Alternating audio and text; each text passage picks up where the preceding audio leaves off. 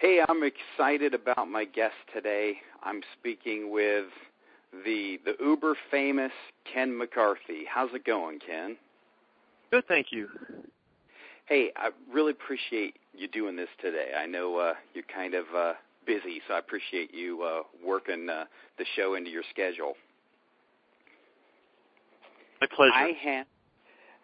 You and I have a mutual love of music. I want to talk about that a little bit more in a second, but here's how I'd like to introduce you, which I think is going to be appropriate. I think you're going to enjoy this intro. I've been working on this for a few weeks now.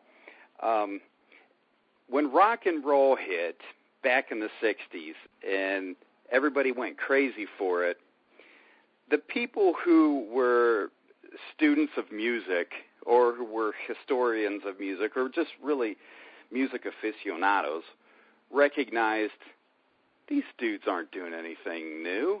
They've just taken what the old blues musicians from the South, the Delta blues musicians and the Chicago blues musicians, and maybe it's more up-tempo, but it's the same basic thing. They put a little bit of a twist on it.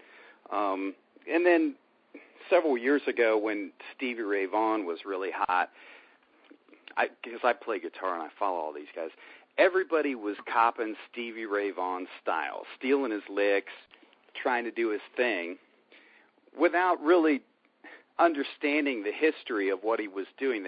They had no knowledge whatsoever of the great blues musicians in history.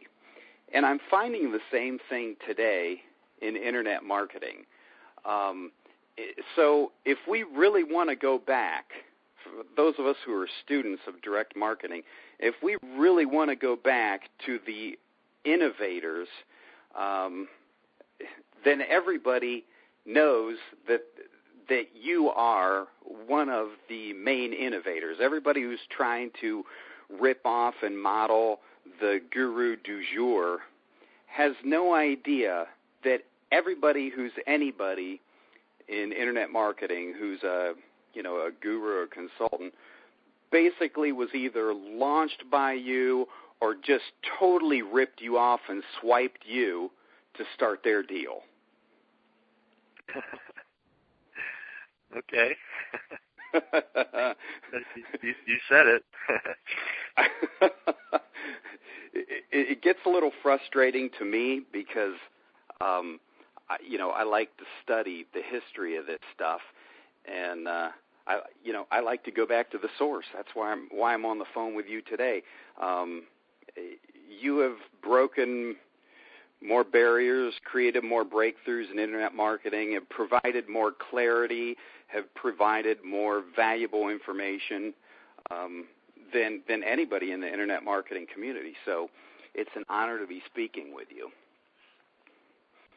Well, thanks. And if there's a frustration, it's that people that are trying to learn this very often, unfortunately more often than not, get led astray and have their time and money wasted by people who don't necessarily know what they're talking about, which is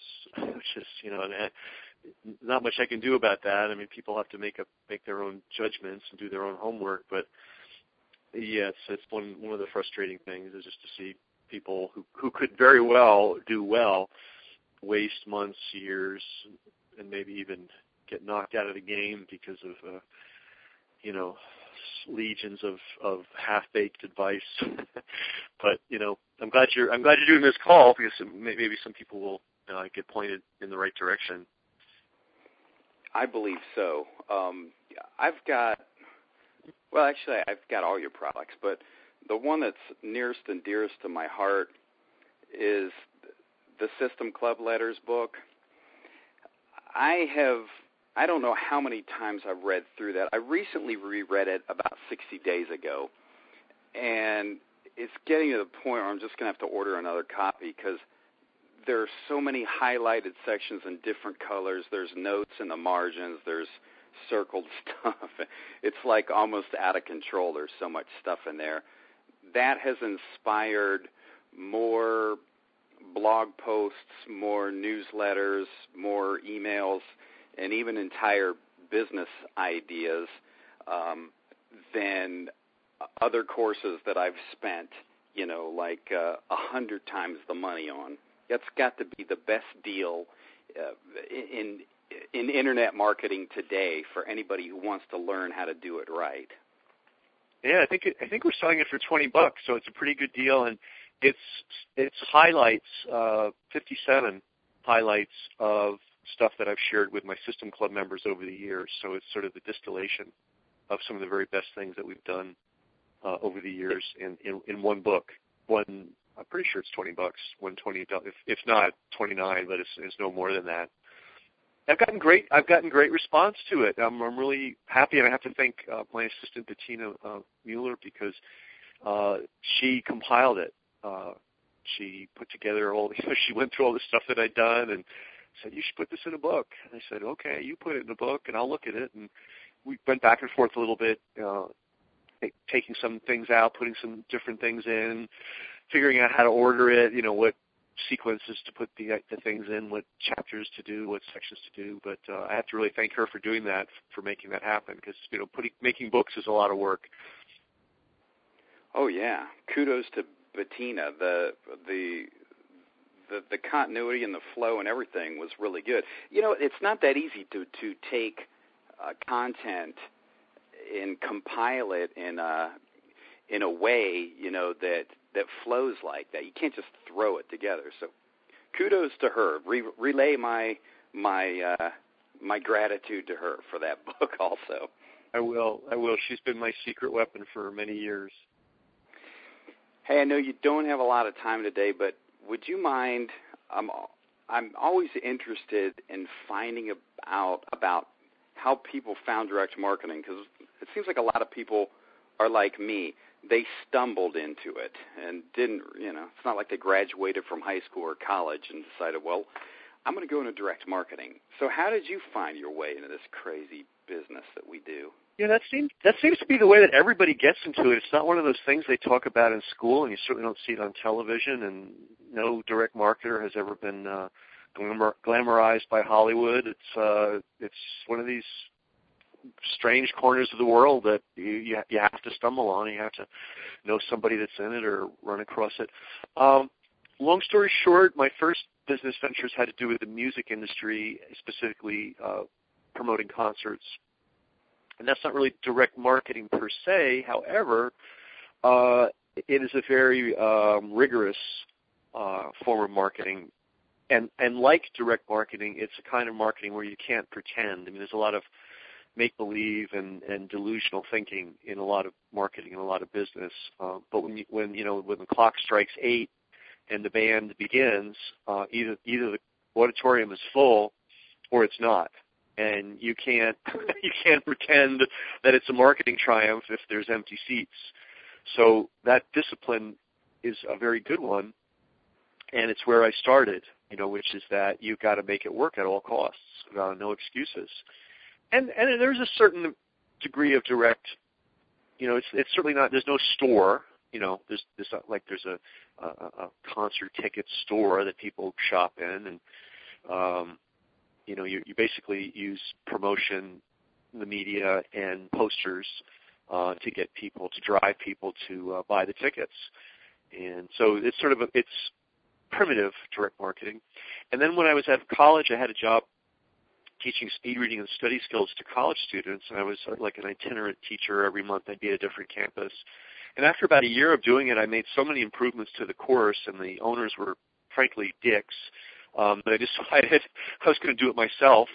And I started a business in New York City, and basically with flyers, big headline, promises, pull-offs, phone number, pre-internet, of course, people would call. And I'd do inbound telemarketing and talk to them about, what they were trying to accomplish and answer their questions. Then I would send them literature, basically a sales letter, which would get me their physical mailing address pre-email. And I'd send them the sales letter. I didn't even know it was a sales letter. I was just trying to make it as interesting and as accurate and as useful and as compelling as possible. and as comprehensive as possible.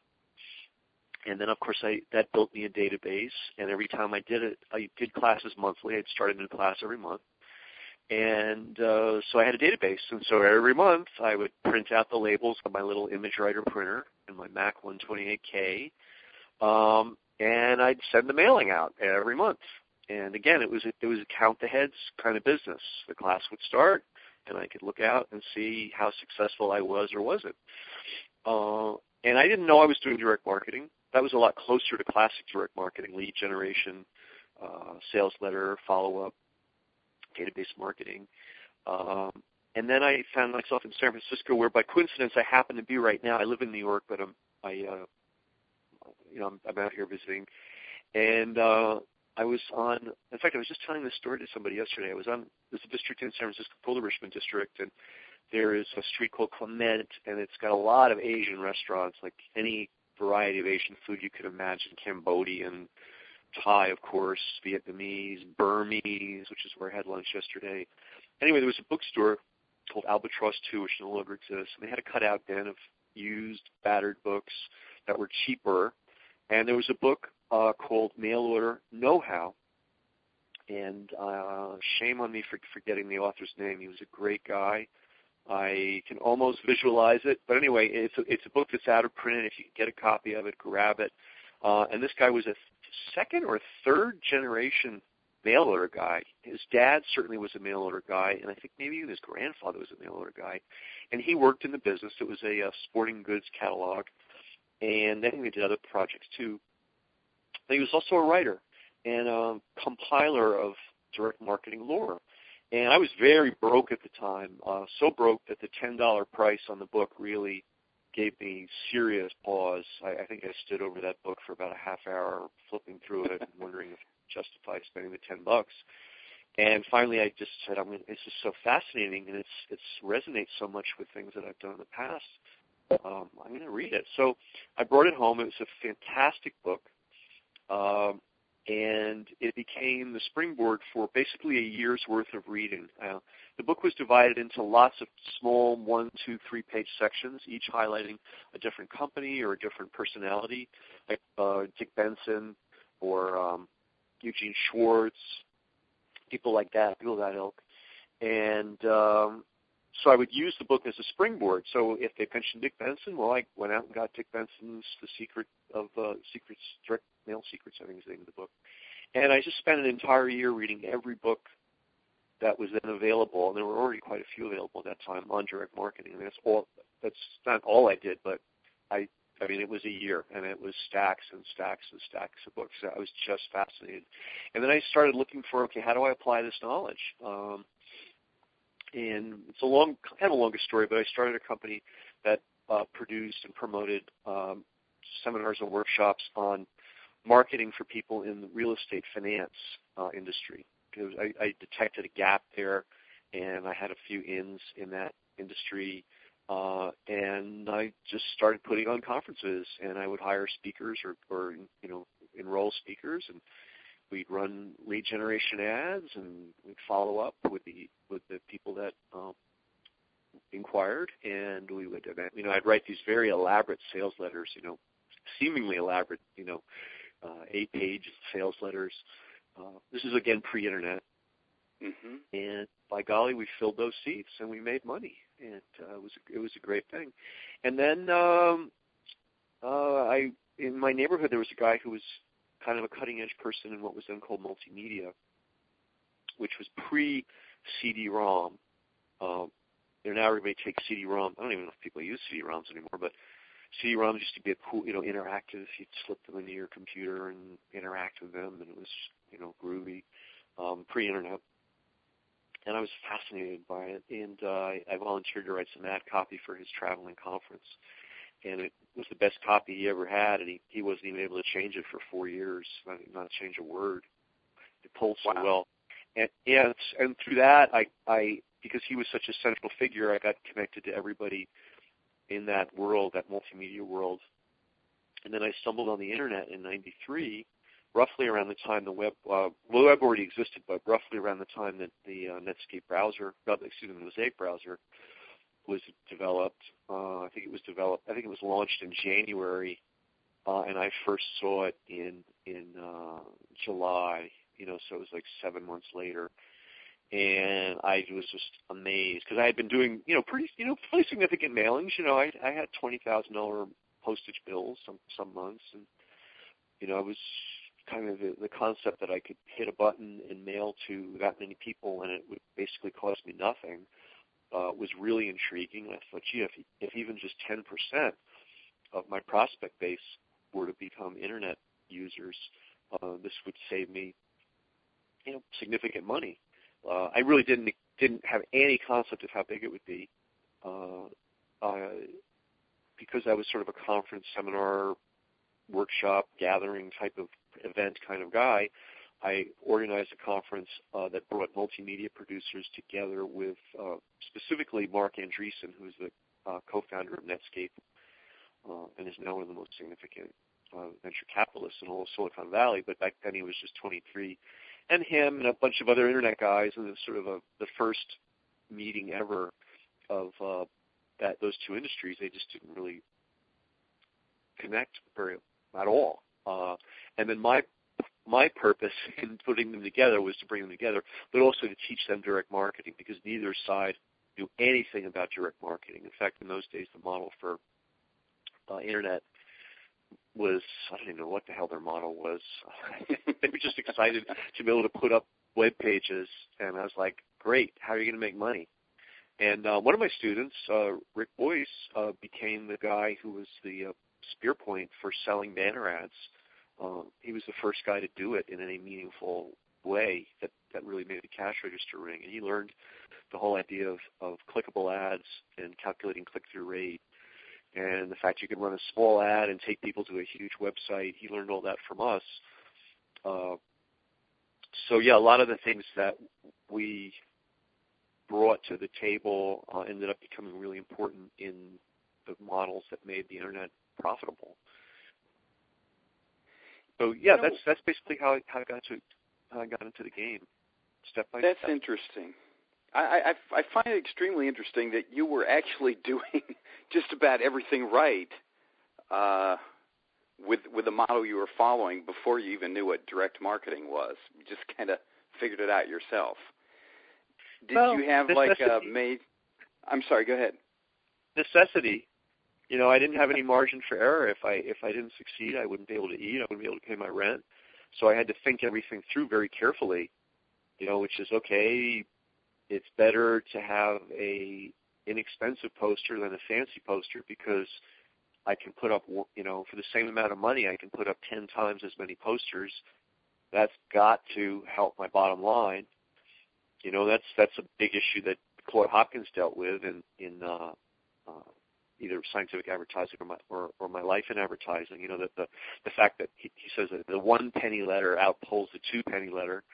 Well, I discovered that just from experience.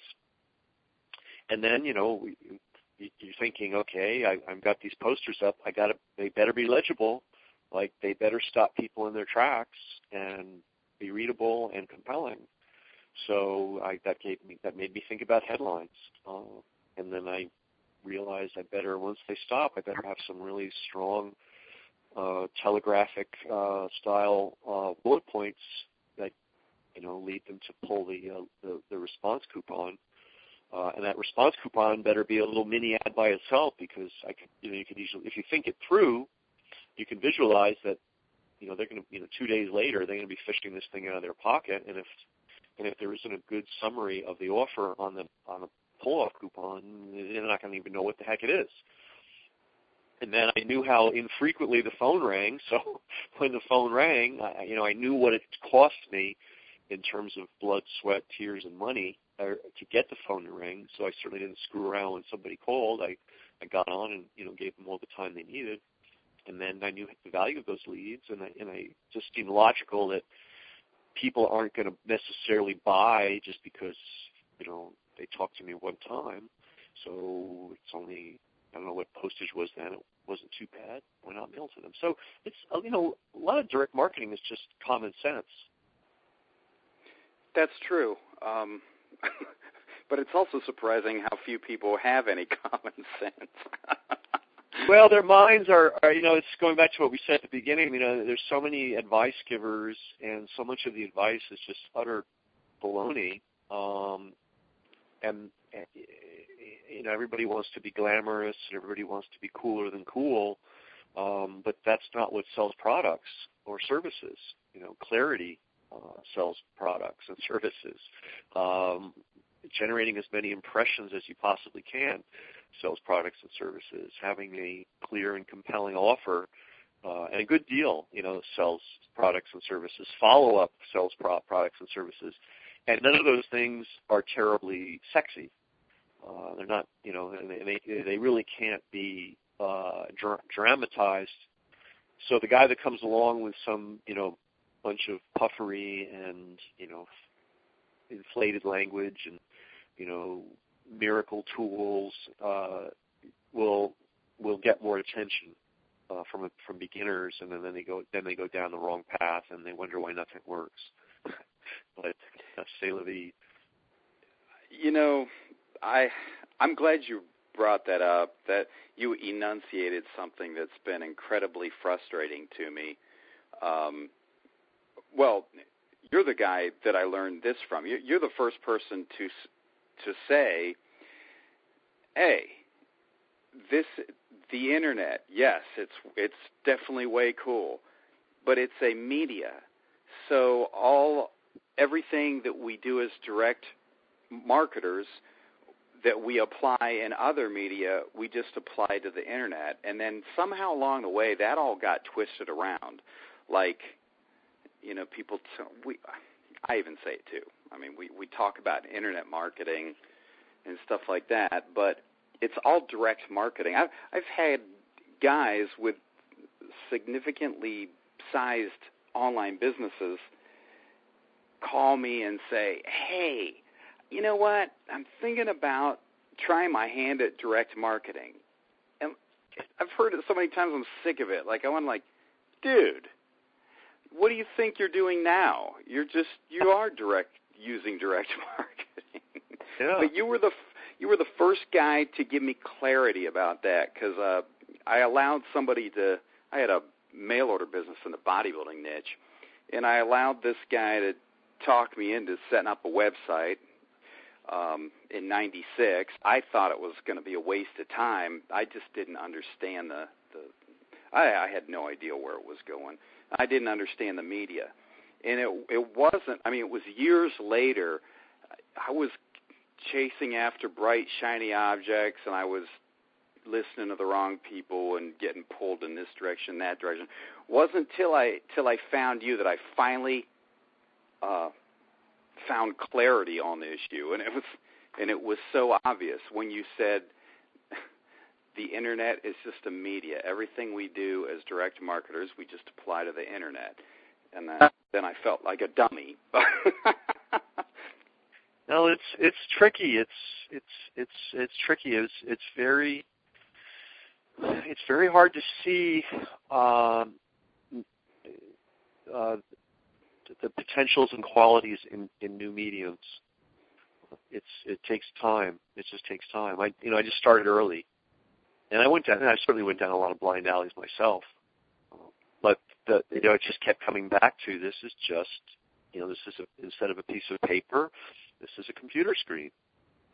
And instead of having them call, they can opt in. And instead of sending them mailings, we can have a sequential autoresponder, which I was involved. Unfortunately, it never came to fruition, but we were developing an AWeber-like sequential autoresponder service way back in 1997.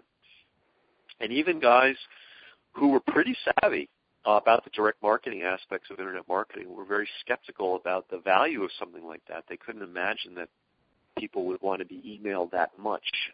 And I said, well, you know what? If they're interested in the subject and the content you send them is good, you can email them forever. And I have a couple of businesses where I email people 2 or 3 times a day, and they work just fine.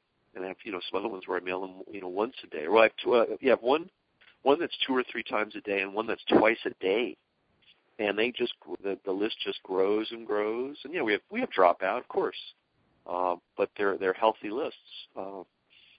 So yeah, it's tricky. It's tricky, and especially when the noise is so loud.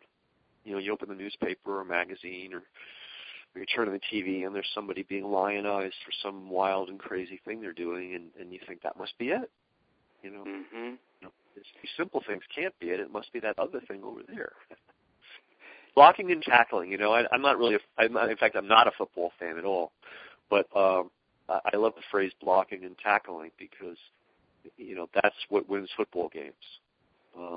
And it's not glamorous. It's not the 90-yard pass or the 70-yard run. It's the blocking and tackling on every play, and there's nothing glamorous about it, and there's nothing fancy about it, and it's what makes all the difference in the world in the game, and it's the same thing in marketing. So I got this. I have to give credit to this. This comes from Ben Horowitz, who's one of the principals.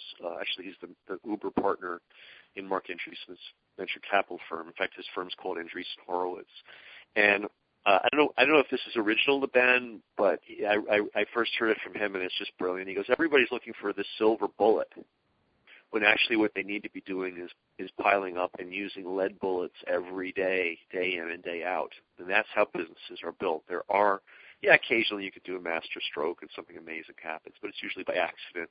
What you really need to be focusing on is just the day in and day out execution of what boils down 99.9% of the time to very basic things. I love the analogy of the bullet. Everybody looking for the silver bullet, but you do much better just using lead bullets day after day. That's great. Yeah, and lots of them. And here's another one I want to share. And I got this from two sources. One is Martin Atkins, who's a punk rock drummer who became a producer, who's now an educator of people in the music industry, and then this also came from another partner at Mark Andreessen Horowitz, which is basically same different word, same theme. You become successful by doing more than any reasonable person would ever do. And that's just an absolutely essential part of the puzzle. No reasonable person would spend an entire year reading in excess of 100 books on direct marketing and mail order. That's just not a reasonable thing to do. It's reading one book is reasonable, or 3 books. In fact, I got some flack from someone very close to me who kept asking me, when are you going to be done with all this reading? And it wasn't a reasonable thing to organize this big conference, this web multimedia conference, when both of the industries were fledgling at best, and there was really no money in the conference. I finally made my money back on what it cost me to put on, because I taped it, videotaped it, and sold the tapes later. But it was a loser. I mean, it cost me money. It wasn't an income-producing event. So it's not reasonable to take, hard-earned, scarce money and organize a conference to try to move an industry forward that's fledgling, that you don't really even have a place in yet. That's not reasonable. And yet might have been dollar for dollar the best thing I ever did in my life, in terms of the return I got from that. So that's another, so forget the silver bullet.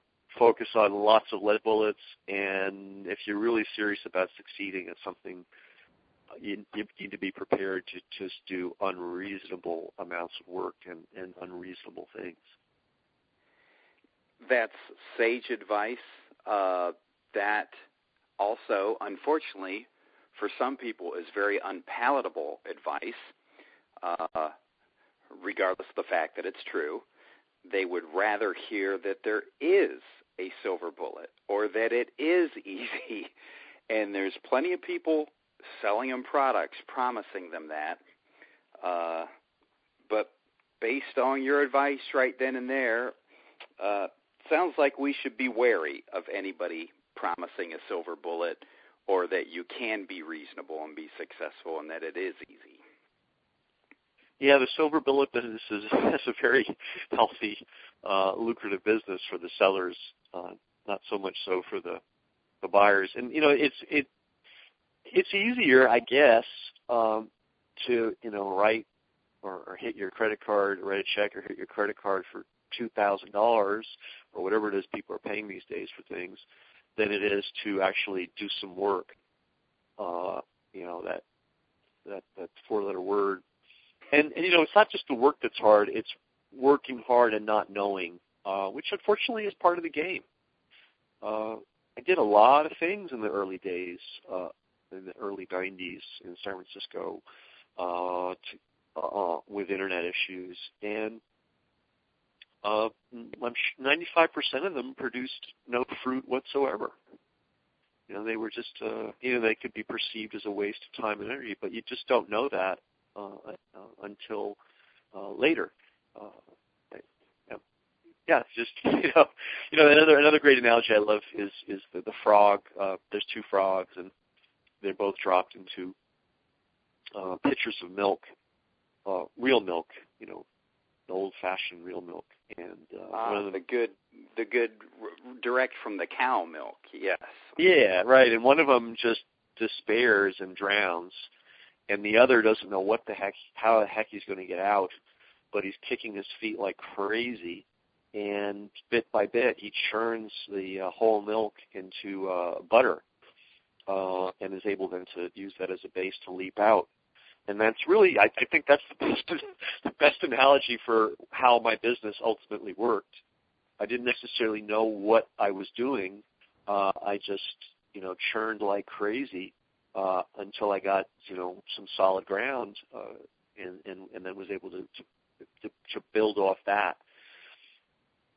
But that's kind of the nature of business, especially especially when you're dealing with something that's unformed, which the marketing side or the internet in itself was unformed.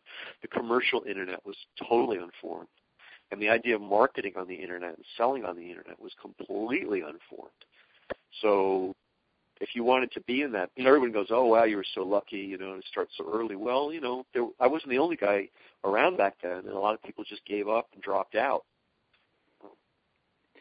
They couldn't, because I imagine you encountered a lot of resistance. Tremendous.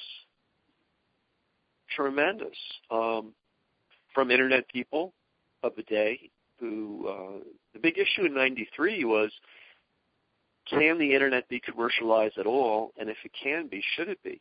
That was the big issue in 93, as late as 1993. Wow. And the multimedia people, some of them were very progressive and open-minded and imaginative.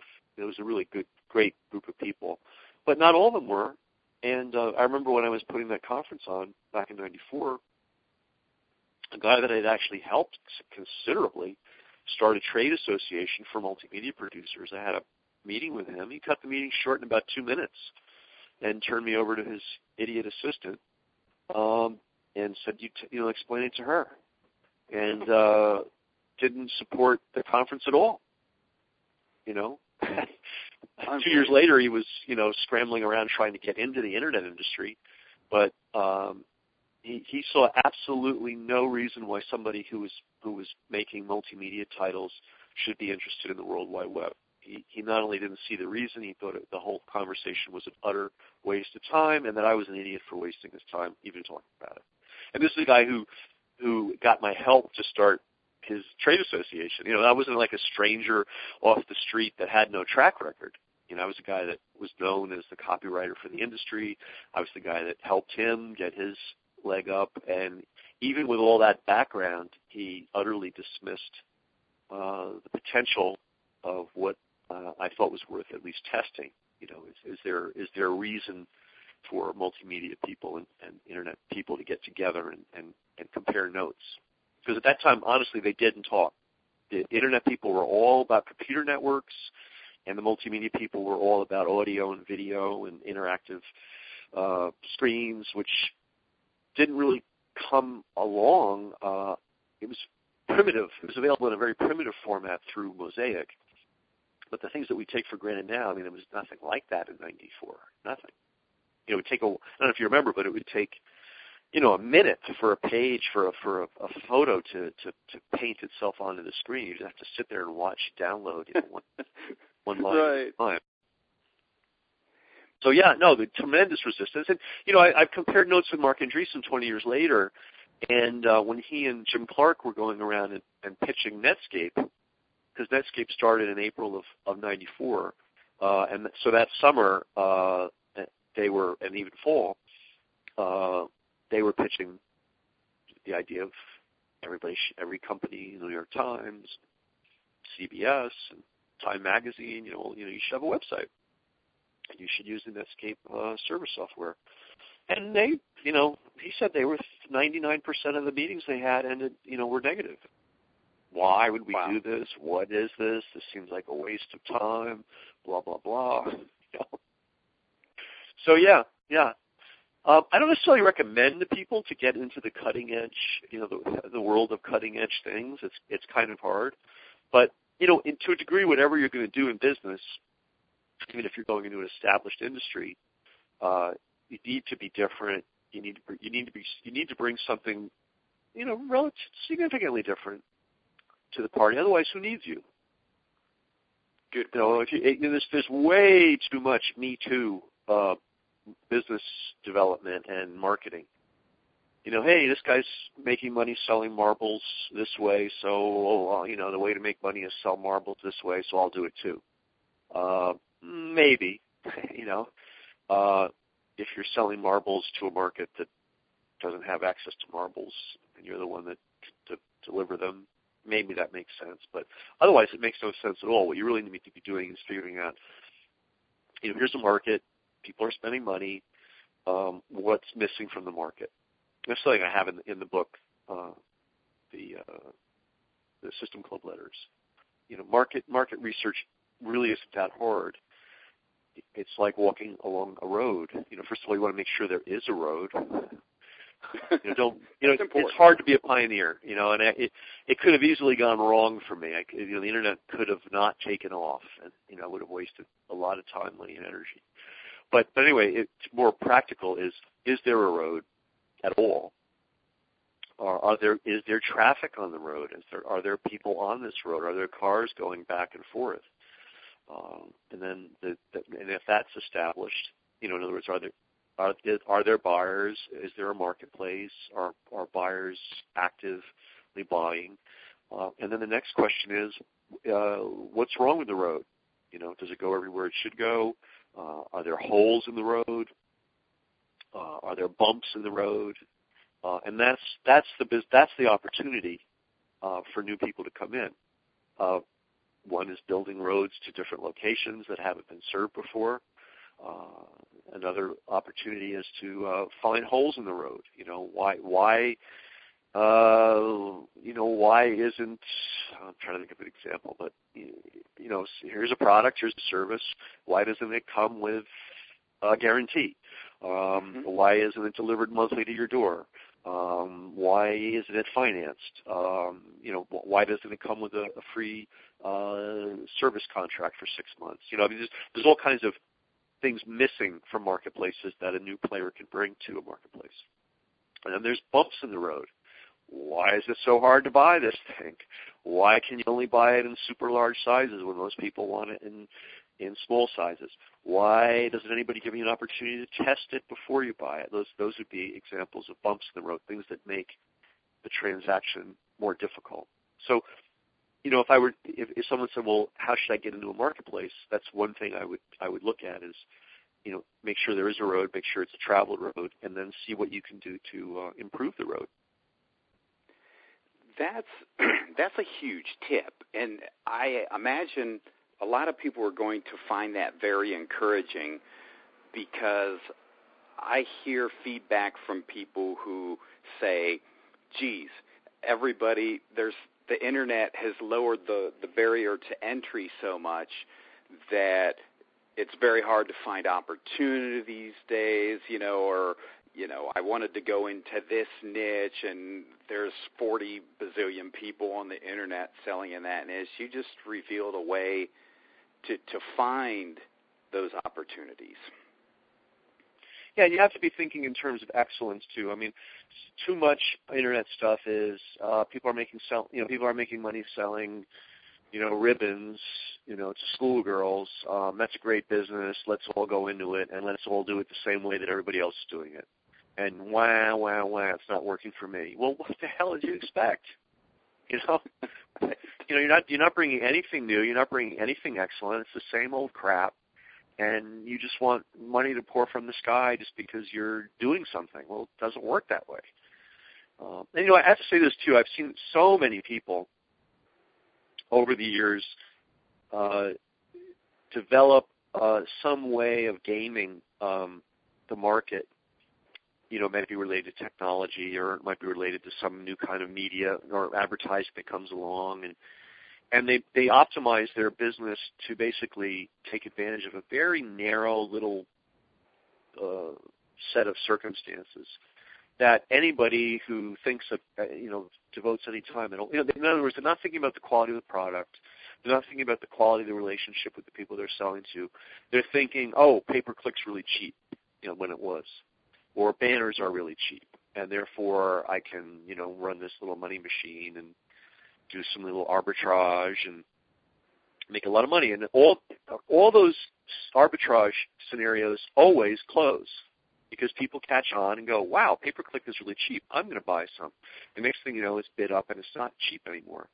And that's just one example, but there's dozens and dozens of examples of arbitrage situations that are more technical than really marketing and customer and market-driven.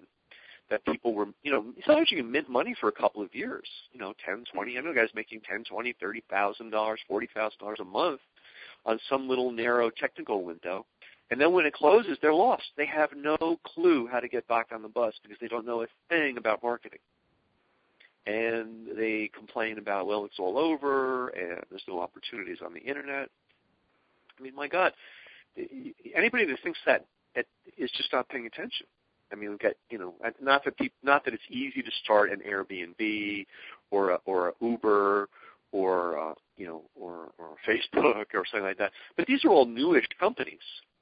These are not started 20 years ago or 15 years ago or even 10. I mean, I think Facebook just had its 10th anniversary. So clearly there's all kinds of opportunity, but it requires imagination, it requires a lot of work, it requires getting to know a market really well. I want to tell this story because I think it's really important. I have some video of Mark Zuckerberg when he first came out to Palo Alto, and basically the Facebook, which is what it was called then, was entirely focused on colleges and universities, 100%. And in this video interview, not one that I did, but I happen to have to tape, he's just saying we're just going to focus on this. We're going to focus on serving this market as well as we can possibly serve it. And this is sort of another principle, which is, saturate the niches that are closest to you. In other words, many people have products that can reach the world and everybody could benefit from and blah, blah, blah, blah, blah. But, in reality, there's one market that you can hit perfectly. And maybe it can grow beyond that original market, the way Facebook did. But he didn't really have a plan, but he did everything correctly. He focused on making the absolute best Facebook program for his college. Then when that worked, he said, well, let's expand it to some local colleges. And when that worked, he said, let's do it for 100 colleges. And when that worked, he said, let's do it for all the colleges. And every step of the way making it as excellent as he possibly could make it.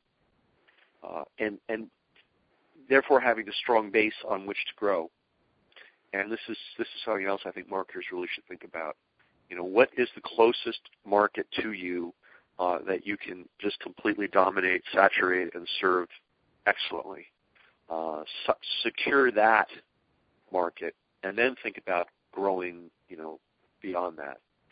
I'm just having a counseling session, a consulting session with somebody who has something that's theoretically useful to everybody, but, that's a really bad theory. What's a better thing is the reality of, okay, what segment of the world actually needs what you've got urgently right now? and let's focus on getting there and saturating that market and forget about how big this is and how much potential it has and how many gazillions of dollars it could make. All that's irrelevant. What's uber relevant is the actual people that you sell to and serve today. And that's a beginner's problem, and sometimes an advanced marketer's problem. Spending too much time spinning your wheels thinking about the big picture instead of taking care of the little picture. Again, it's the silver bullet versus lead bullets issue. Lead bullets are dull. They're not glamorous. Any one lead bullet is not very significant. It's the collection, the accumulation of lead bullets that makes the difference. And one silver bullet really doesn't take you very far.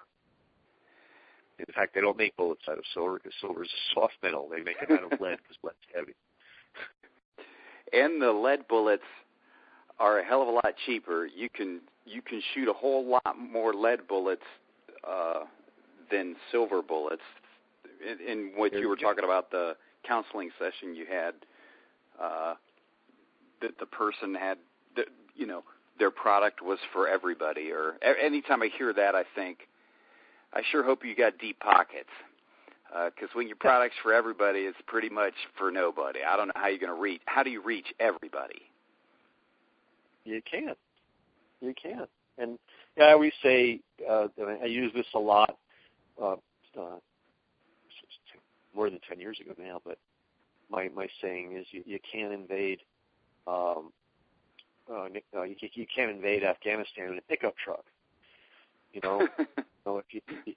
you've got to match what you're trying to accomplish to the resources you have. And none of us really have that many resources at the end of the day. And when you're starting out, you really don't have many resources. So rather than have these expansive ideas of, you're going to dominate the world, figure out what market that's close by, not necessarily geographically, but psychologically close by, that you can go in and just completely saturate and dominate with the resources you've got. And continuing the military analogy, okay, now you've got a piece of ground. It's just like war. War's not a theory. War is very practical. We need a piece of ground. We need to take a piece of ground so we can build a base and use that base to do excursions and grab more pieces of ground. And then when we've got those pieces of ground, now we, reach out further and grab more pieces of ground. And it's exactly the same thing in marketing. And so many people neglect that basic step, which is get your piece of ground that you can stand on and expand from there. Instead, they're trying to go off on all fronts, and a lot of it's talk, a lot of it's wasted energy, when they should be just talking to customers and talking to prospects. That's the other thing that just blows my mind is like people want to go into a marketplace, and I go, okay, how many prospects have you talked to? Oh, prospects? What? Why? What? I mean, are you serious? You're thinking you bring something to market, and you haven't spent hours and hours and hours examining everything in your marketplace, examining all the products, examining all the existing advertising, examining all the existing business models, talking to distributors, talking to other marketers, talking to prospects, talking to customers.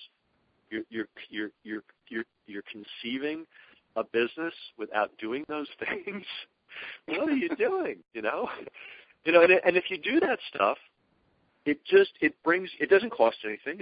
I call it digital shoe leather. Either doing it online or you're doing it by telephone, or maybe you're doing it face to face. But it doesn't cost you anything but your time and energy. And yet the investment is so massive in terms of the payback. It's just massive. We're trying. We have to adapt ourselves to the market. This is a Gene Schwartz-ism.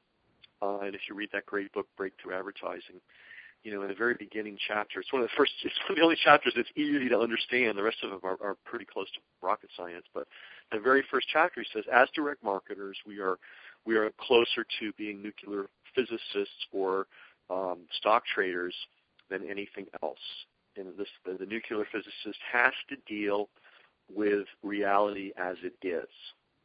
He's trying to discover reality as it is. He can't invent reality. He's got to figure out what reality is and work around it. The stock trader has to see, is the market going up? Is the market going down? and I want to be in when it's going up, and I better make sure if I'm wrong that I'm out before I lose my shirt, et cetera, et cetera.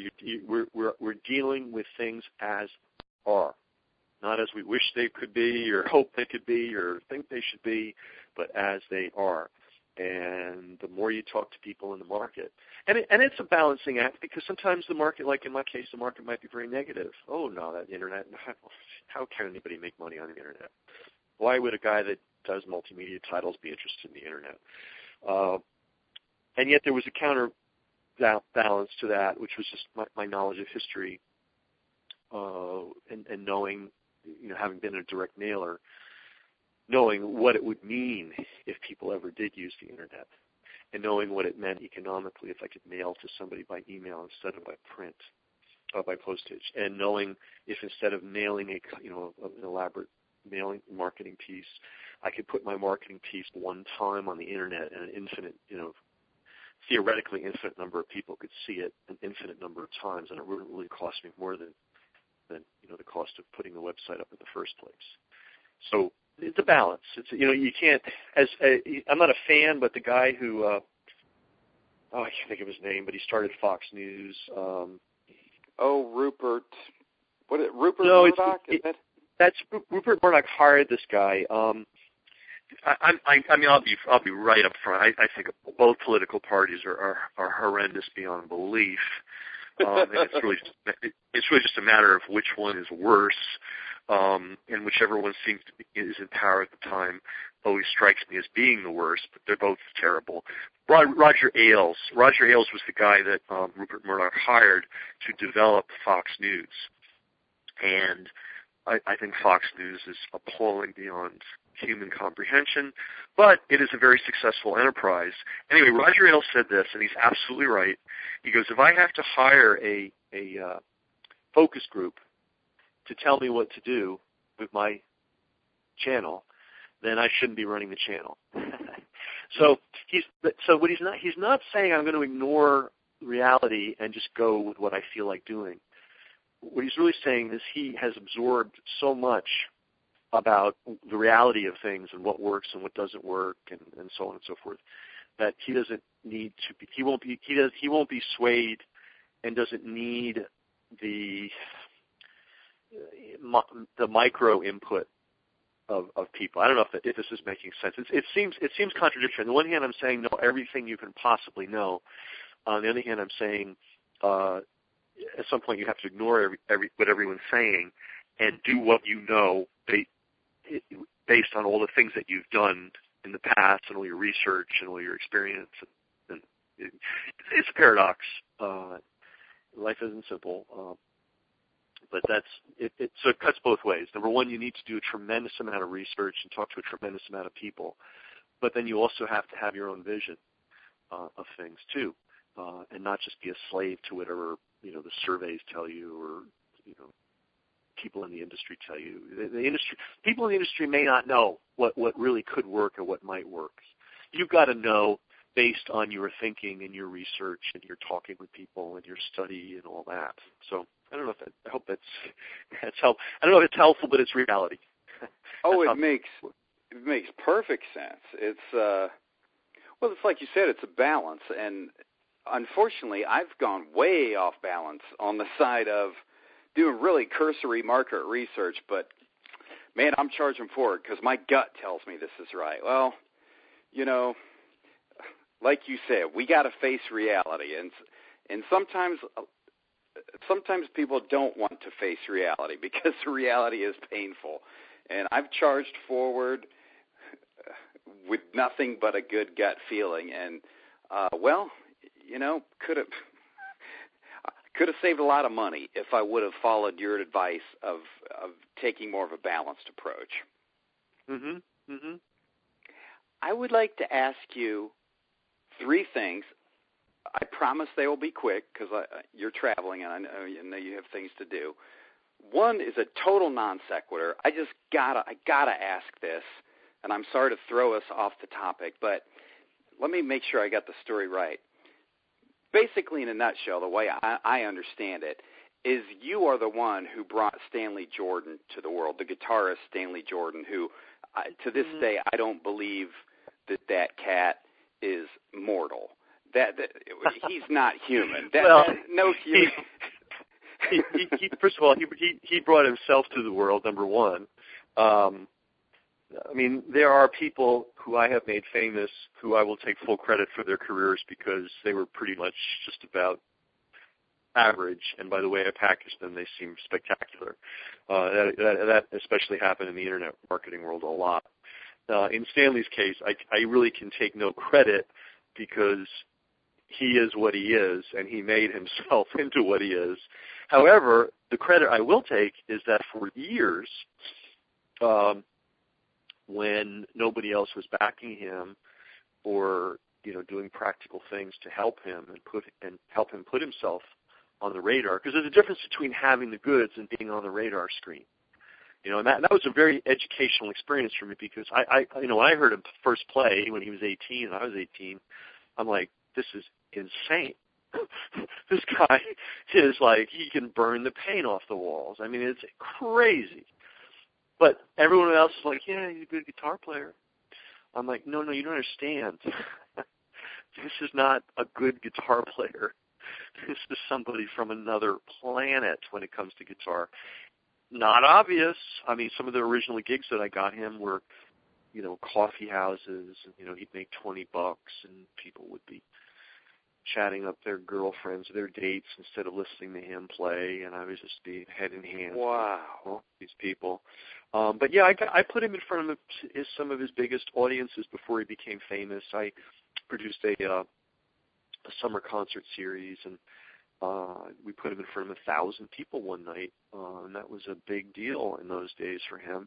I also put on a kind of a high-end concert at the school that we went to, and he was him and there's two people on the bill, and it was a real theater setting, and we had hundreds of people in the audience, and they paid real money to hear him. And I wrote the liner notes for his first album. It was privately produced. It's not one of the ones that you can buy. I think you can find it. It's called Touch Sensitive, and it's buyable. But I'll tell you right now, there are only 1,000 press, so there are not a lot of them floating around. But I wrote the first liner notes. I did a lot to help his career.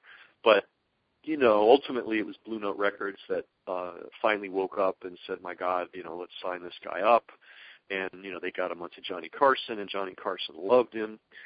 And I think Johnny Carson had him on.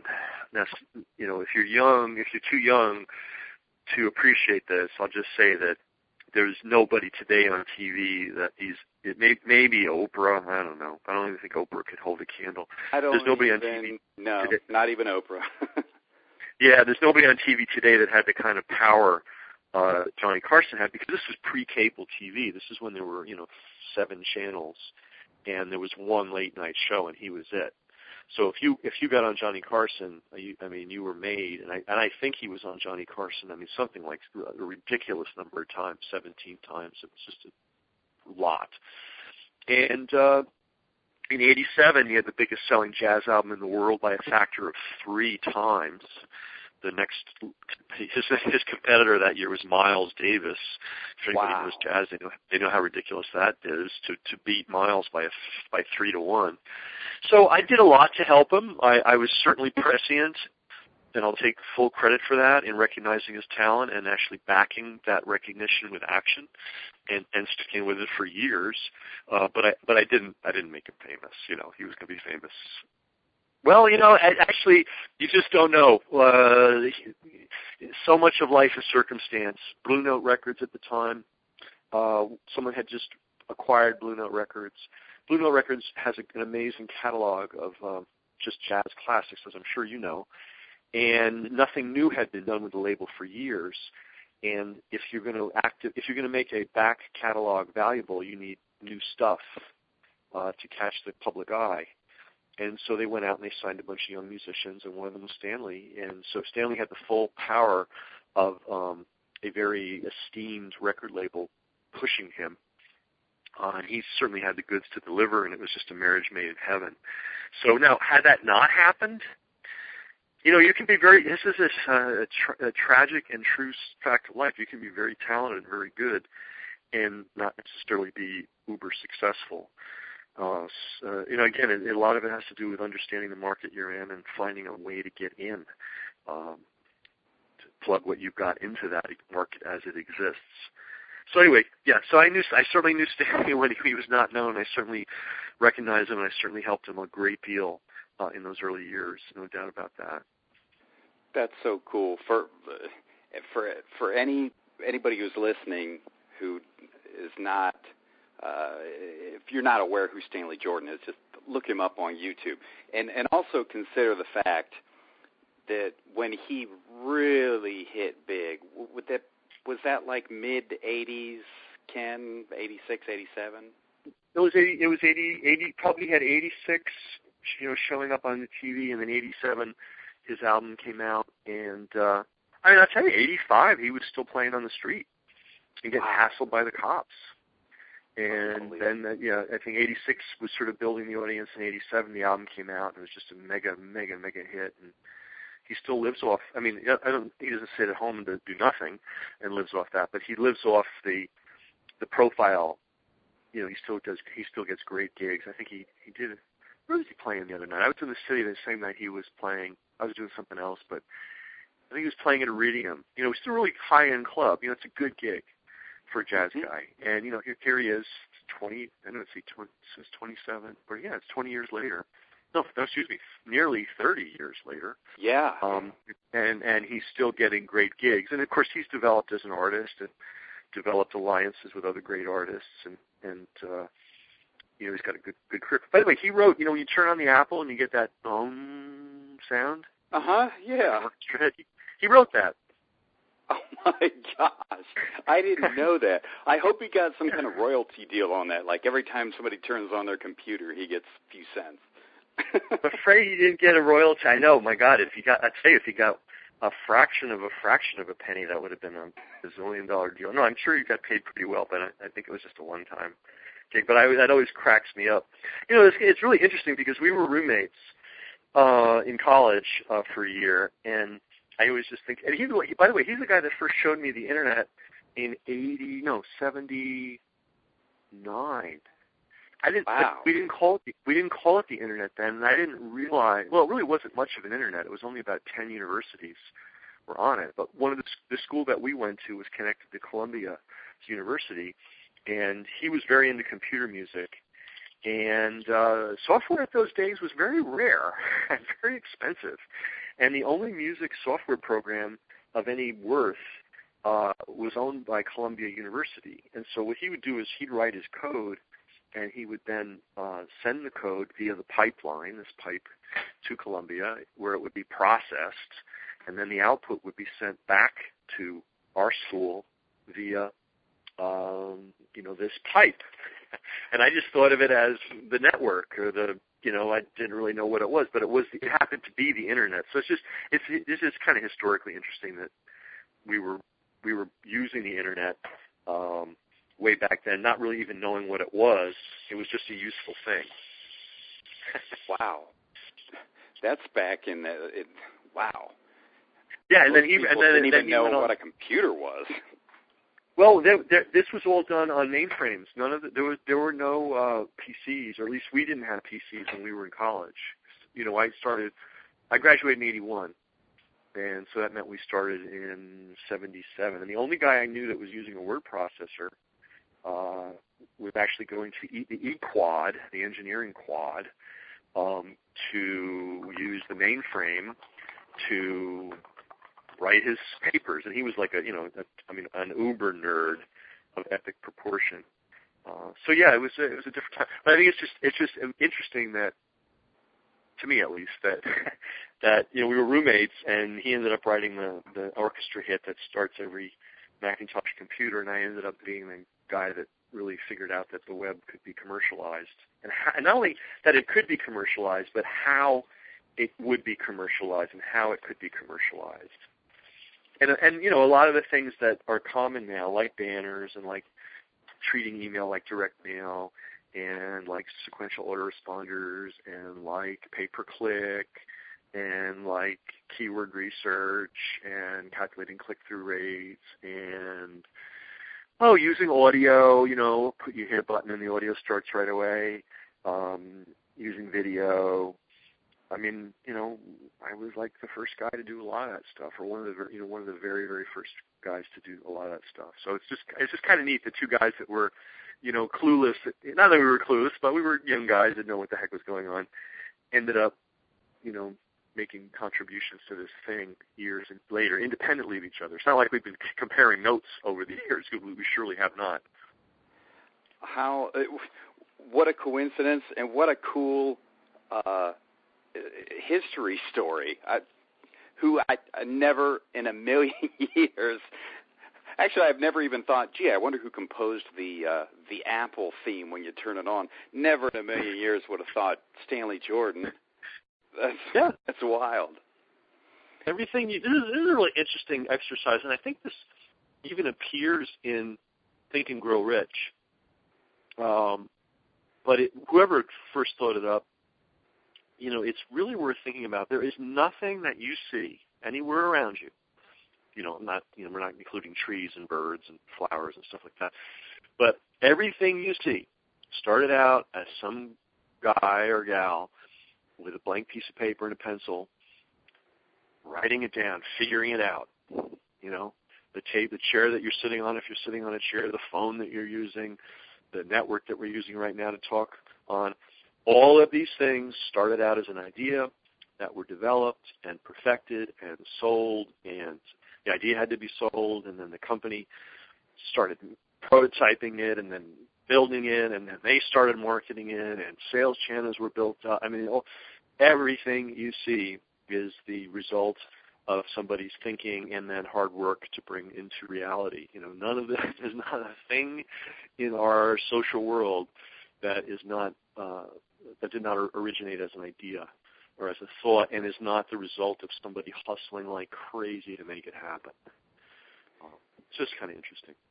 That's right. And as we speak right now, there could be some 17-year-old kid in his parents' basement with that pad and paper or his laptop, who's right now, as we speak, developing the next breakthrough idea that's going to change history. Who knows? There's still, even though I get people bitching that they don't think there's any opportunity left, there's still plenty of opportunity. Oh, you can't be paying attention to the world as it is right this minute and say there's no opportunity. It's just you're just not paying attention. That's right. One of the many things that is attributed to you, I would, if you could just help out the poor folks who need some clarity on internet marketing. You have a very easy to understand 3-step formula that is the underlying theme of all your materials.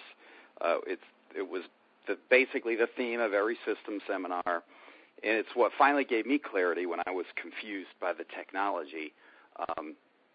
You have a 3-step formula for successful internet marketing. Would you mind sharing that for anybody listening to this who maybe has been following bad advice or has been confused by bright, shiny objects? Well, I've got a bunch of three-step things, so I'm not sure which one you mean. Do you mean traffic plus conversion equals That's profit? The one. If you wouldn't mind talking about that, please. Not at all. Not at all. That came up when I was doing the very first system seminar. I'd already been doing internet stuff at that point for almost not quite 10 years, we'll say 8 years, and I'd seen a lot of stuff come and go, and the confusion rate at that point in time in 2002 was super high because on the one hand you had all the dot-com mania where the thesis was anything you put on the internet is going to be wildly successful, which is just crazy on its face, and yet people believed it. And then, of course, all those businesses collapsed and went to zero, or many of them did, and there was just massive, massive confusion. But basically what it boiled down to in those days, this is really what was going on, and sadly it's still going on today to a degree, which is if you want to do an internet business, give somebody else a ton of money and they will, A, either build you the website you need, or B, give you the secrets of, success that you need, or the coaching program, or the apprenticeship program, or whatever the heck program. And that's how it's going to be accomplished. But mostly, believe it or not, back in 2002, the big problem, and it's still a big problem today, but it was a really big problem then, was web designers who knew nothing about marketing, who knew nothing about business, most of whom were, unreliable at best, or many of whom were unreliable at best. And so you'd see people spend $5, $10, $15, $25, $30,000. I just ran into a friend. I can't believe she did this. Spent $89,000 developing a web business with some technology people who. Anyway, I don't want to go off too far into that. But anyway, that's what the model was. And I said, no. The model is you've got to get people to come to your page. Forget about spending thousands or tens of thousands of dollars building an elaborate website. Do you have a way to get people to come to your page? Can you even imagine how people would come to your page? Where you would find, first, where would you find the people to come to your page? How can you reach out and literally touch them? And if you don't know the answer to that, do not pass go, do not collect $200. Just stop. So that's the first issue. And then the second issue is, okay, once they show up on your page, what are you going to do to get value from their visit? It's not just enough to have a shiny, fancy, fantastic web page. Now, people are figuring that out gradually, but it's a really huge issue because just like when your phone rings as a result of running an ad in a newspaper or on a poster, they're not going to call you tomorrow and the next day and the next day and the next day until you get it right. You've got one chance to make some kind of connection with them. So what are you going to do? How are you going to convert them? And conversion is getting them to opt in, getting them to listen to an interview, getting them to make an initial purchase or do a trial. All the different things all the different action items that you can measure that lead someone one step closer to becoming a customer. So do you have a conversion strategy? And then something that I didn't include in the mix that I include now is, do you even have a reason to be in the market? Like, do you actually have something that's significantly better, faster, more affordable, a better value, whatever any better that you can imagine? Do you actually have something worthwhile to bring to the market? I was always assuming that somebody, you've got something that really deserves to be in the marketplace and actually fulfills a need in the marketplace. We'll just assume that exists. But assuming that exists, the issues are, where are the people who you're going to get to come to your site? How are you going to reach them? How are you going to get them there? And then once they're there, what are you going to do with them to move things forward? And those are the big issues. And what I found was people were spending 80 to 90 to 95% of their time on every other issue under the sun. And my advice to people was, you should be spending at least 80% of your time on traffic and conversion issues. And, all the other stuff like sharpening your pencils and emptying the waste paper basket and whatever else people do with their time, that's a whole other operational management, trivial issue. But it should be traffic, conversion. And simple idea, but maybe somebody was talking about it back then. I don't know. Maybe Corey, maybe Corey Rudell Rudel was telling people that. Probably was, because certainly his stuff was excellent. But there weren't a lot of people talking about that. They were all talking about, I don't know, what was the push, push technology. Just all kinds of crazy stuff that doesn't even exist anymore today. Interesting. Well, it was what finally gave me my clarity about internet marketing, and I had to slap my forehead and feel like a dummy and think, this is exactly what I've been doing offline. I should have realized that and should have applied it online. It was a big breakthrough for me, even though, yes, it is simple, but isn't that where the biggest breakthroughs come, Ken, usually from the simplest of things? They really do. They really do. It's like, people need stuff. People want stuff. They want to be treated right. They want to understand what the heck you're talking about. They want to get value from their purchase. This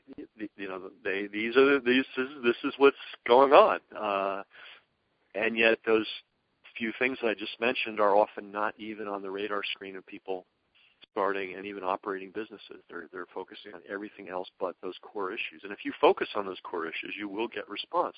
And it takes time. It takes time to build critical mass in any industry, in any business. But you have to kind of calculate that into your you have to put that in your calculations that you can do everything right, and you just may not. There's a great example, and I forget. It comes from one of the old-time motivational speakers. I'm drawing a total blank on the guy's name, but he was like a super famous one. But anyway, he said, it's like when you're pumping water from an old-fashioned water pump. It takes a lot of pumping before the water starts coming. It's not like you turn the faucet and the water just comes. You got to pump and pump and pump, and eventually the water starts coming. And once that's happening, once you've gotten it to that critical mass, then one pump of the water of the pump brings a lot of water. It's like, wow, look how easy this is. But what's missing from people's consciousness is those first 10 or 15 or 20 times you're pumping and nothing's coming up. But you have to do that to get the flow to start. When people go, this was a very popular meme in the early, 2000s. Just press send, you just press send and money just flows. Well, you know what? That's literally true after you've built up the 10, 15, 20, 50,000 person mailing list, which takes a hell of a long time. Once you've done that, yeah, it's true. You mail a good offer, a good targeted offer to 50,000 people who believe in you, and the money just flows. But nobody's going to hand you that, and you're not going to build that up in a weekend or a week or a month or even a year. It's a lot of shoe leather to get to that point. Worthwhile, but you have to be psychologically prepared that you're going to do a lot of work on the front end with no immediate payoff. And that's just a hard thing for a lot of people to do because some people, because they're just never going to get it, they're just immature and they're going to be immature till they're 90. But for a lot of people, no one's ever educated them. They may not know, they may not have family members who are in business, they may not have friends and neighbors who are in business, and they've never been exposed to real business. They're just sort of consumers who've watched a lot of TV and don't really understand how the world works. And they just don't know about the idea of months and years of front-ending effort in order to build something that's lucrative. And that's an important lesson for everybody who's serious about business to know about. And if you really got to read the bios of people, and I've tried to share some biographical material on this call. I think of Joe Sugarman. I think a great book to read is his Success Forces book, which is sort of an autobiography of all the crazy businesses he tried when he was a young guy. We all know him for Blue Blocker, and he made $1 gazillion from that. And some people know him from his high-tech catalog business that he had. But previous to that, he had all kinds of crazy business ideas. Some of them made a little money, some of them were absurd and went nowhere. And that's kind of the way that the animal works. That's right. You made an observation that I hadn't thought of before, but a lot of their frame of reference is the job.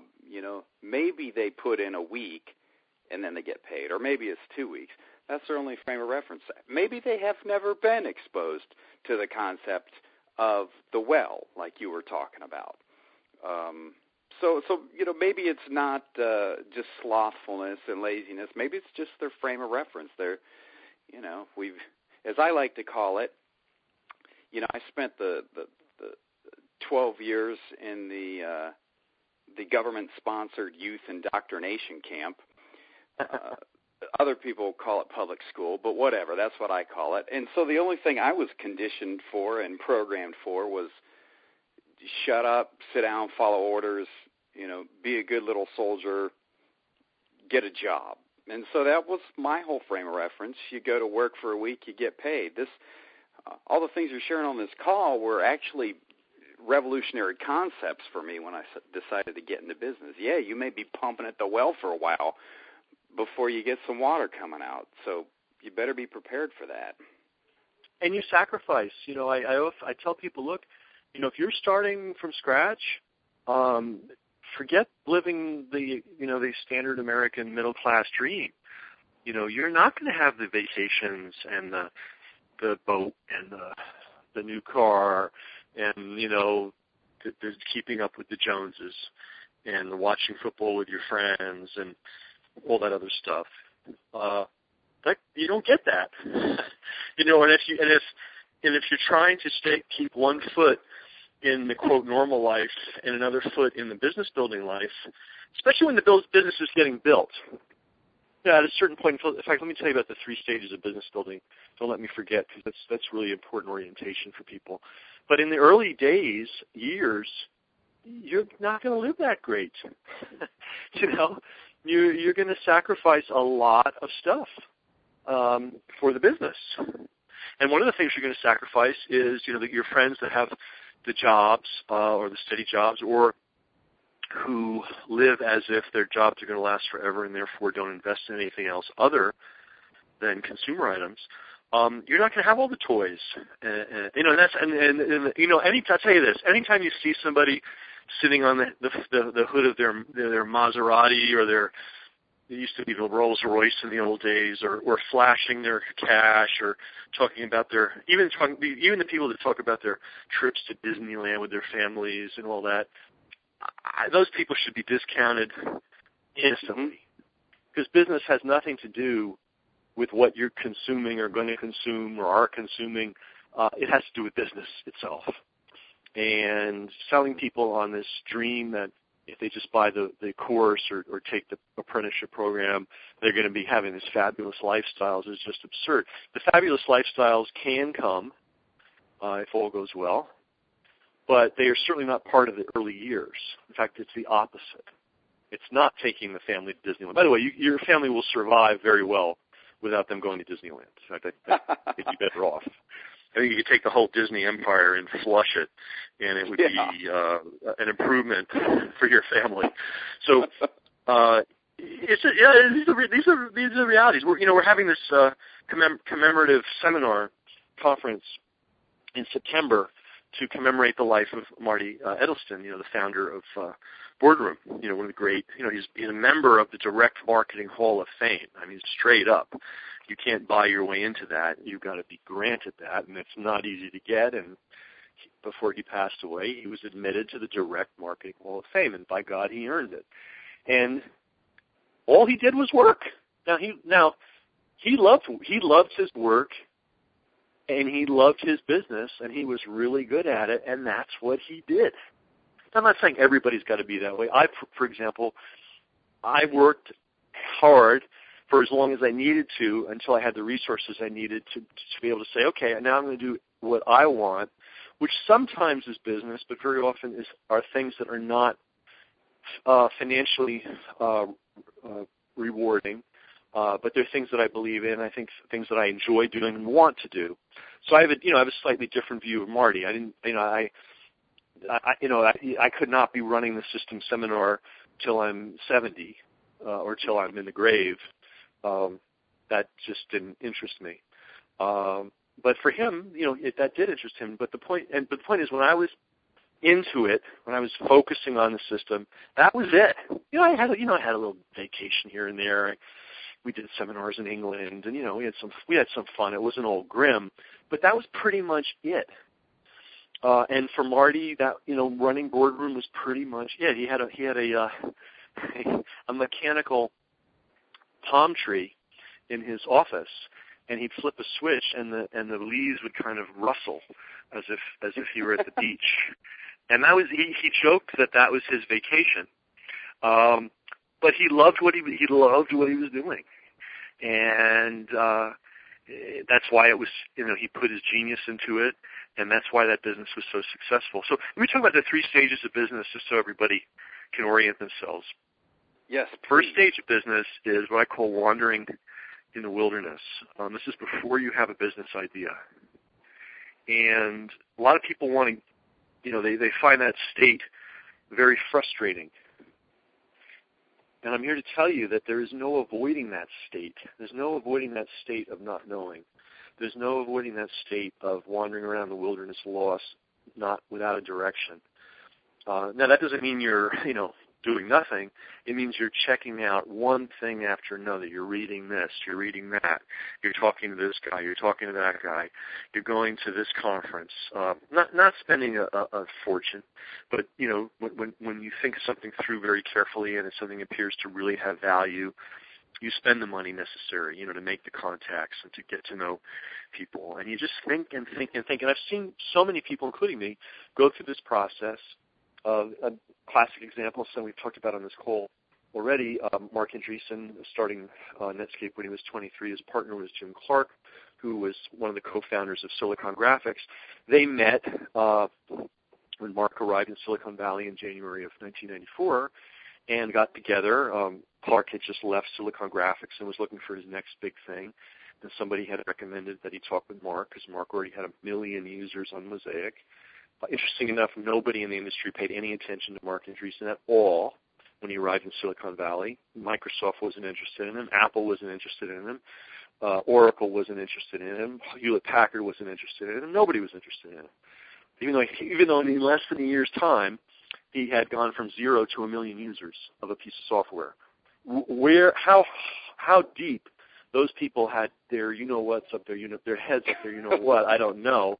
But nobody saw value in him. But Jim Clark, because he, was kind of on the beach and looking for a new thing to do, met with Mark. And interestingly, Clark talked to a lot of people. Clark had the money and the connections and the know-how and the drive to build a business. Everyone was too scared.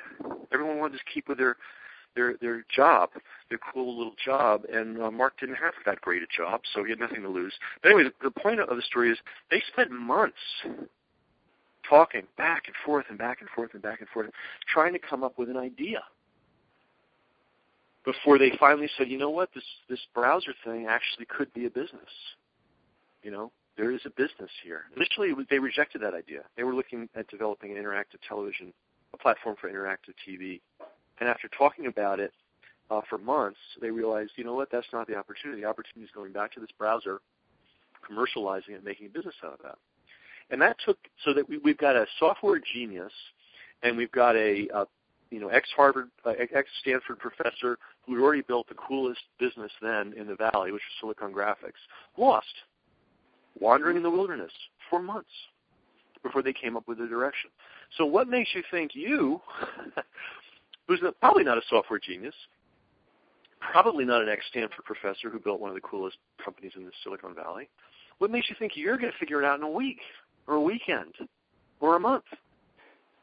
It's not going to happen. You're going to be lost. You're going to be like, what do I do? What do I do? I'll look at this. I'll look at that. So that's the wandering lost in the wilderness. At some point, if you're diligent and you're really researching, you're really thinking, and you're really talking to people, and you're just using your brain on all 8 cylinders, you're going to see an opportunity that makes sense for you. And again, you can't invade Afghanistan in a pickup truck. It's an opportunity that with the resources you've got or can gather, that you can actually win at. It may not be your ultimate destination, but it's a piece of ground that you can seize and hold and use as a base to grab other pieces of territory. You're going to see that. You're going to figure it out. The lights are going to go on. And now it's a matter of figuring out, okay, how am I going to, and you're also going to see how you're going to enter the marketplace with what. And that's always the question. It's not about marketing. It's about with what thing am I going to enter what marketplace and how am I going to do it? Exactly. It's a very specific formula. It's not, I'm going to go into marketing. I'm going to go into internet marketing. Yeah. No. You're going to bring a particular thing to a particular market in a particular way. That's where your success is going to come from. It will come from no other source. So you get that flash, and it may not be 100% formed, but you get enough of a feeling that you see what to do, and that's what I call you're running around with your hair on fire. And this is when you're working 12, 18 hours a day, 6, 7 days, 8 days a week, if you can find an extra day in the week, You're not eating, you're not bathing, you're not socializing. You are just nose deep to the grindstone and doing more work than is healthy or sane. And you are working to get to critical mass. You're working to get that water flowing from that pump so that maybe you can hire somebody to do some of the hireable tasks, or to hire an expert, or to hire an expert to advise you, or to whatever you have to do to get to the next stage. And what's critical mass? Critical mass is where the business is actually making money. It's paying your rent. It's paying your grocery bills. It's growing. It's paying the expense of growing the business, and suddenly you've got something that's making money, and has hopefully an open field to make more money and grow bigger. At which point, you're now trying to remove yourself from the business, not in the sense of stepping away from the business, but in the sense of you're no longer going to be the guy that answers the phone 12 hours a day. You're no longer going to be the guy who goes to the post office and delivers the big, bin of mail. You're no longer going to be the person that sits up all night, with the spreadsheet and Quicken and calculating all the profit loss stuff. You're finding people to do the things that others can do. And what others can never do is have vision and drive and resilience and imagination. That you cannot hire out. That's what you got to bring to the party. But you'll soon find that there's a lot of pieces of your business that you not only don't have to do, you should not do. Somebody else should be doing it. And so those are the three stages: lost in the wilderness, until you find that point of entry, and then working like a crazy man, like that frog in the milk, churning like crazy, not exactly knowing what you're doing, but doing a lot of it over a long period of time, and then getting some solidity to the point where, okay, now you can bring in people. When we ran the system, I'm not really the best business guy that ever lived, to put it mildly. But when we ran that business, I was probably doing the work, based on what I see other companies doing that did similar numbers to us. I was probably doing the work of 5 people, and Bettina was probably doing the work of 5 people. So we saw a lot of companies that were doing numbers similar to us that had 10 employees, Now, if I had been really smart, I would have figured out how to bring in more people to take over some of the tasks. But, it didn't necessarily work. We never got to that stage of evolution, but we did get to the point where the business was incredibly lucrative. And it took just a lot of scrambling, a lot of, more work than was reasonable. That's sort of the bottom line there. But those are your 3 stages of if you get to the full maturity of a business, which you can. Here's a nice thing too: you don't have to do everything right to do very well. But one thing you do have to do is bring a good product to a real market and be able to get that market to see what you're doing and come to you and give you money for it. Ken, I've had a lot of discussions with a lot of marketers. I've done a lot of interviews, but you've been revealing a lot of gold nuggets today. But what you just went through, the 3 phases of a business, if I could be, crowned king for a day, I would make that required study before anybody could graduate from high school, because you have just enunciated something that is not a popular thing to enunciate, because it doesn't sell, 4-figure, 5-figure, bright, shiny objects. But it's the truth of what it really takes to be successful in business. So, I appreciate you. Not too many people have the balls to share that. I appreciate you sharing that. My job was, and to the extent that I still do it, is to bring people as clear and useful advice as I can. So I've given a lot of thought to these issues, and and working with students, I think, gee, why is this person so frustrated? Why are they giving up or thinking of giving up? And And you realize, well, they don't realize what phase of business they're in. Like they are lost in the wilderness. It's okay. It's one of the phases you go through. Or, yeah, they are working 18 hours a day. It's okay. Guess what? That's what it takes in the early days. Everybody likes to say, oh, you don't have to build your own website. You don't have to know how to do anything. You just have to know how to turn your computer on. Everything can be hired out and blah, blah, blah. Yeah, good theory. Good theory. The more you know how to do for yourself in the beginning, the better. Not everybody's so lucky to have, reliable vendors that come sort of. I mean, there's a whole generation of internet marketers who benefit from the fact from having access to reliable vendors from the early days, and it's not necessarily something that everybody's going to have, if you follow me. So the more you know how to do it, the more you can do for yourself, the better, especially these days. The more tech stuff that you can do. I'm not terribly technical myself. I was kind of blessed in that Patina was really facile with all that stuff. That's sort of another thing is, my God, if you're going to go in the internet business, you either better be technical, you either better be technical, or you better know somebody who you can rely on who's technical. There's no way you're going to be in this business without quite a bit of technical expertise. That's for sure. Yeah. If people want to, I'm looking at two of your sites now, but if somebody wants to find out more about you or wants to get involved, are you doing any teaching anymore or coaching or anything like that? The best thing that I recommend people do is get the System Club letters, which you can easily get from kenmccarthy.com, Ken, McCarthy.com, and that or join the System Club. And the System Club is basically, it started out as graduates of the System Seminar, but since I don't do the System Seminar anymore, there's no way for people to join the club through the old way. So now we've pretty much opened the door to anybody who's serious. And we have a trial period where you can check it out and see if it's something for you, and then just stick with it. And we've got 3 programs every month. We have something called Tech Talk, which is a tool review program, audio program.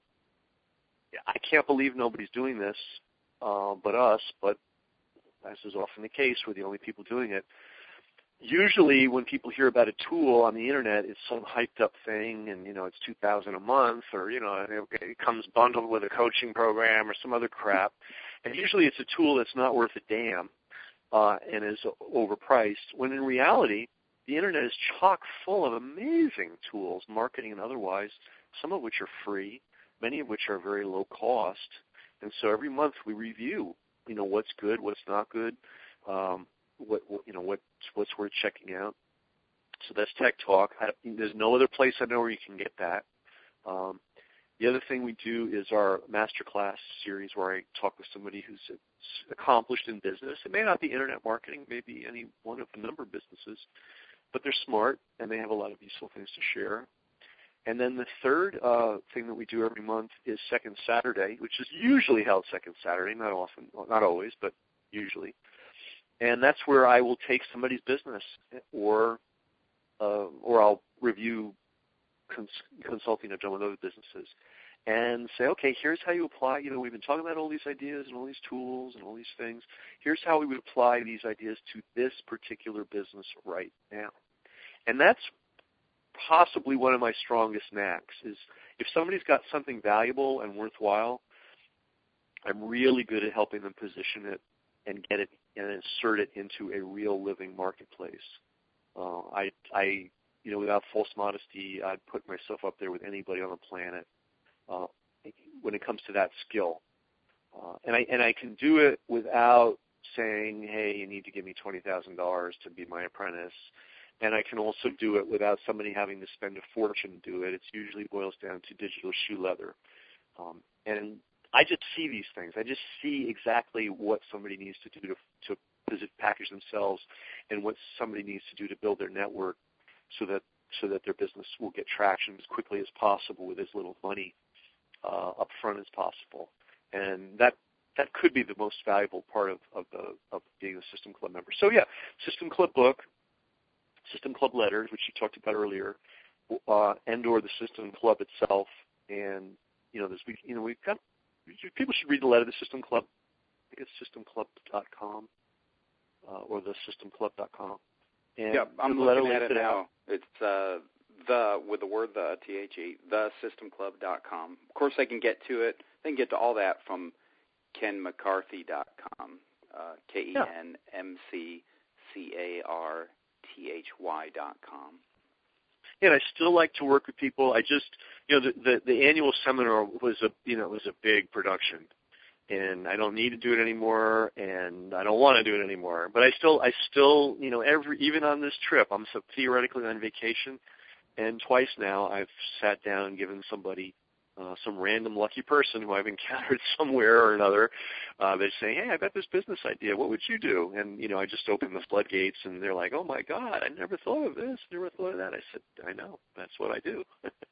So I still like doing that a lot. I just don't like putting the big event on because we've done it. It's done. Everything that you need to know about Internet marketing is already out there. It's like enough is enough already. Let's talk about specific businesses, instead of generalities, because pretty much we know what works on the Internet. We don't need to keep rehashing that anymore.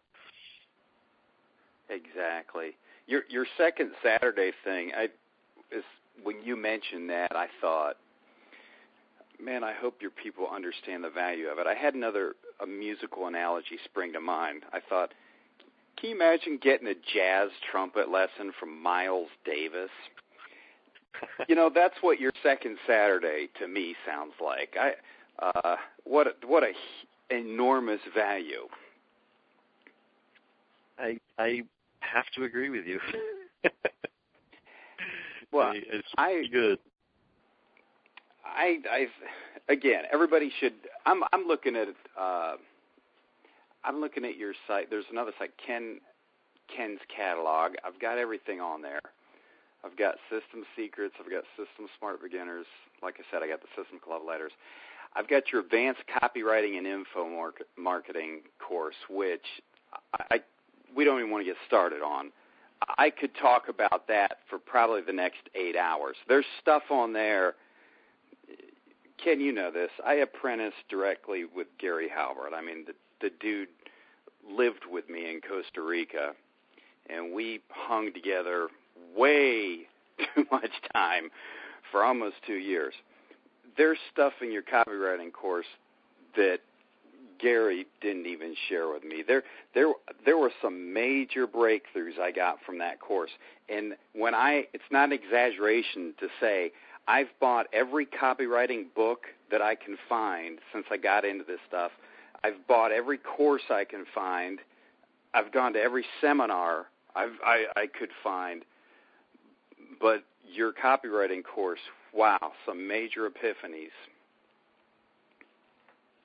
Yeah, well, I love the science of copywriting, and I'm quite a student of it. And Gary, of course, was one of the great geniuses. I think pound for pound, nobody ever explained copywriting better than Gary Halbert. He was just a genius at teaching it. And so you had a good mentor, to say the least. A challenging mentor, I'm sure. I'm sure he challenged. I always say to people, Gary Halbert's a force of nature. He's like the wind. He can rip trees up by their roots, or he can make the windmill turn and grind grain. I mean, he's a force of nature. As long as you understand that about Gary, everything will be fine.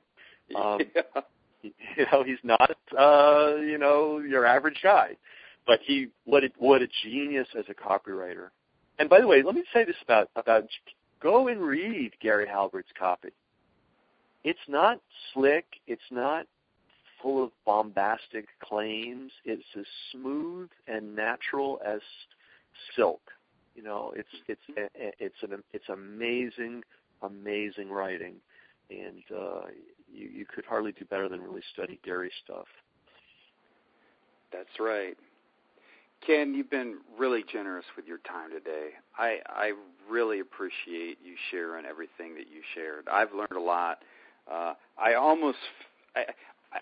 could have sworn I almost heard this huge collective sigh from hundreds of thousands of people when you were talking about the 3 phases of business, when you were talking about the Lost in the Woods phase. Mm-hmm. I swear I heard this collective sigh of people saying, "Thank God! It's good to know. I thought I was just, this was unusual, and I was going through something that nobody else has gone through." But that was great information.